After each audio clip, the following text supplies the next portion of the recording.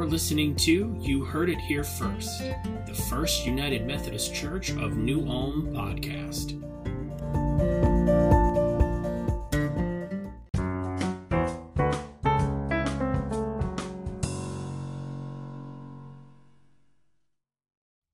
A love for enemies.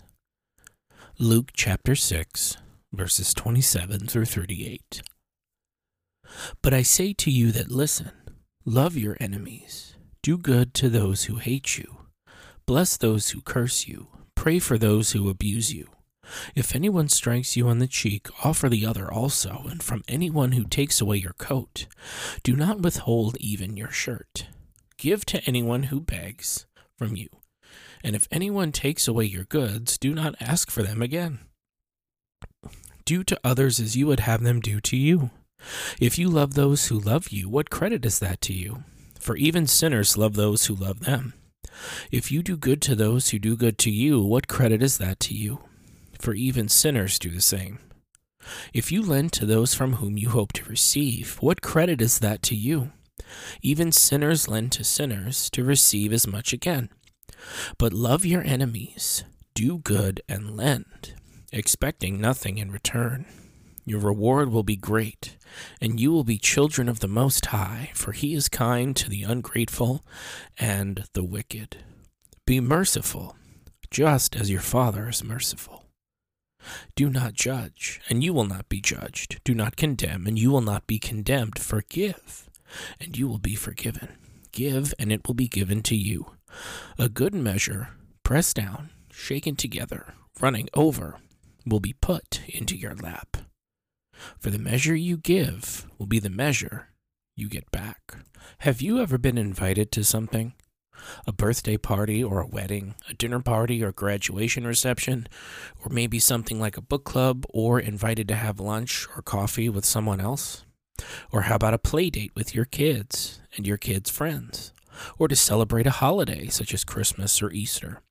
Chances are, at some point in your life or another, you have been invited to something in your life, regardless of whether it was for something big or for something small. In my own family, this next several months has begun the season of weddings, where one of my wife's cousins is getting married in April, and her brother, my brother-in-law, and his fiancée are getting married this June. And over the past few months, we've received both save the dates in the mail as well as the invitation for these weddings. At the same time, the invitations we received are only a part of the story, because if you've ever been to a wedding or any kind of formal event, you know that a small card or postcard also comes with the invitation, commonly known as an RSVP, which is French for Respondez s'il vous plaît. A more elegant way to basically say, please respond to this invitation to indicate whether or not you will be able to attend whatever it is we're having. Some are more complex than others, where a selection of an entree can be noted on the RSVP, while others simply desire a head count. Regardless of what it is, though, at its core, there are two things happening here: an invitation and a response. And this is where we pick up our scripture text for this week from Luke chapter 6, verses 27 through 38, where we continue to work through Jesus' Sermon on the Plain here in Luke's Gospel, and where Jesus focuses in on something perhaps we'd rather not talk about or listen to: love for enemies. But this next bit of the passage serves as a continuation of Jesus' teaching on discipleship that we began to dig into last week. You see, what's interesting about this part is that the text doesn't say do not have enemies, but that this serves as a framework on how to treat your enemies as a follower of Jesus. It was interesting to note in preparation for this Sunday, several of the children's sermons I came across made reference to the fact that the point is to turn your enemy into a friend. And I feel like that's kind of what Jesus is getting at here a bit. And further, that our passage for this week begins with Jesus' words, "But I say to you that listen." Other translations use the phrase "to you who hear" or "who are hearing," and seems to speak to those who choose to listen to him. Because if there's one thing I've learned from being a parent for the past decade or so, is just because you're talking doesn't always mean the other person or party is listening to you.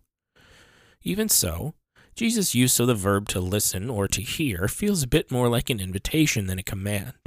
but that for those who desire to follow him, that this is part and parcel to being one of Jesus' disciples.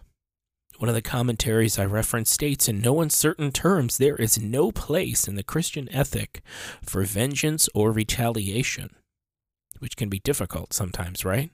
If someone hurts us, we think that we deserve to hurt them back because that would be considered fair. In fact, C.S. Lewis, the author who also wrote who also wrote the Chronicles of Narnia books, starts his entire argument for God and mere Christianity with this premise that everyone, everywhere, is born with a sense of right and wrong and what's considered to be fair or not. And while we like to think that this life typically follows this rule, the simple truth is that it doesn't. Life is unfair. And yet the calling of those of us who follow Jesus is a commitment to love, but further to love our enemies. And in this passage, Jesus moves from the general to the specific. Jesus starts with these 4 general statements. Love your enemies, do good to those who hate you, bless those who curse you, pray for those who abuse you. Love, do good, bless, and pray.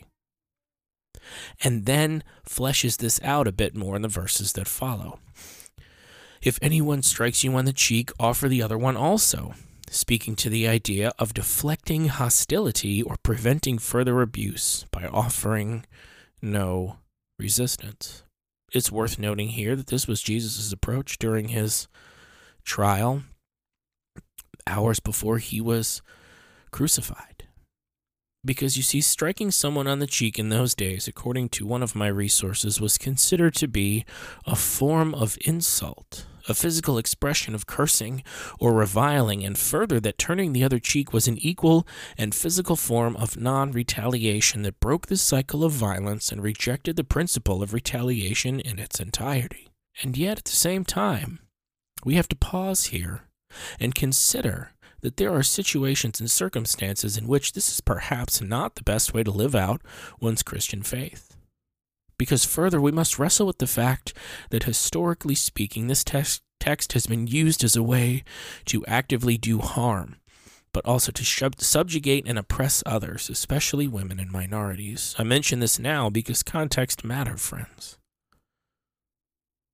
If anyone wants to take your coat, give him your shirt as well. Now, the coat or the cloak was worn as the outer garment, and the shirt, the inner one, worn against the skin. And so by offering both, Jesus meant for those who follow him to go without, or literally to be naked. And this speaks to the idea of shaming your enemy by your superior goodness. Luke may have been referring to the act of taking one's outer garment through legal action or as repayment of debt, and thus turning the idea on its head by forcing one's enemy to be indebted to you. Give to everyone who asks of you. This speaks to the idea of winning over your opponent by kindness.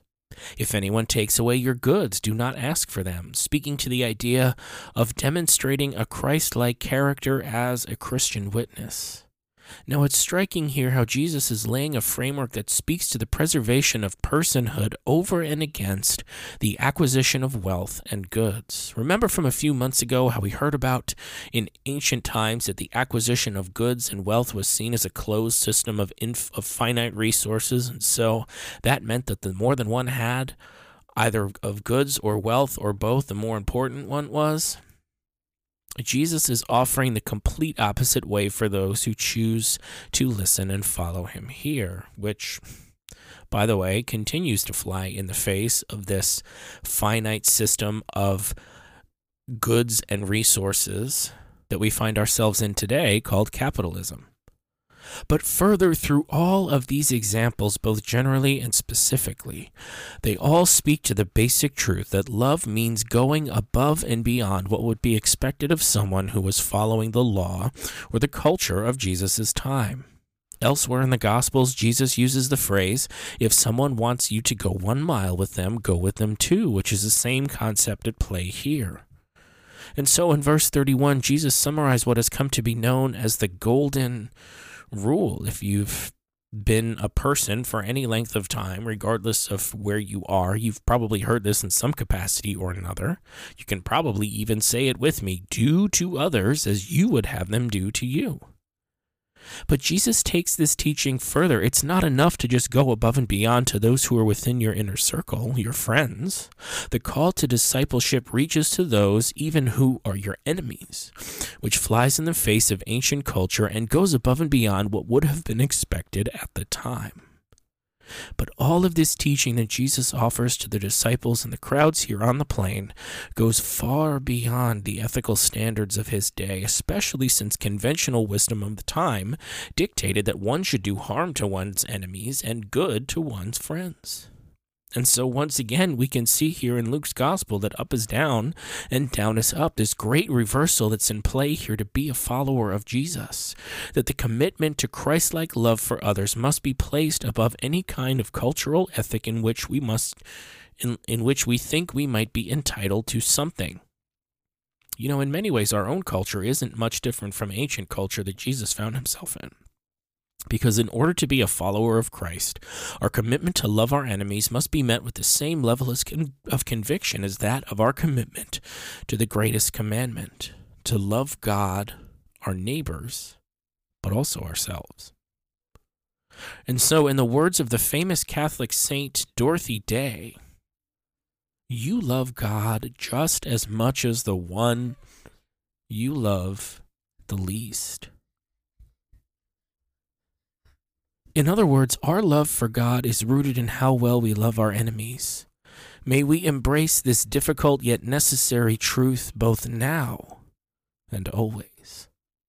Amen. Thank you for listening to You Heard It Here First, the First United Methodist Church of New Ulm podcast. Feel free to check out our website, firstumcnewulm.org, and our Facebook page, facebook.com/firstumcnewulm. Hope you have a blessed day.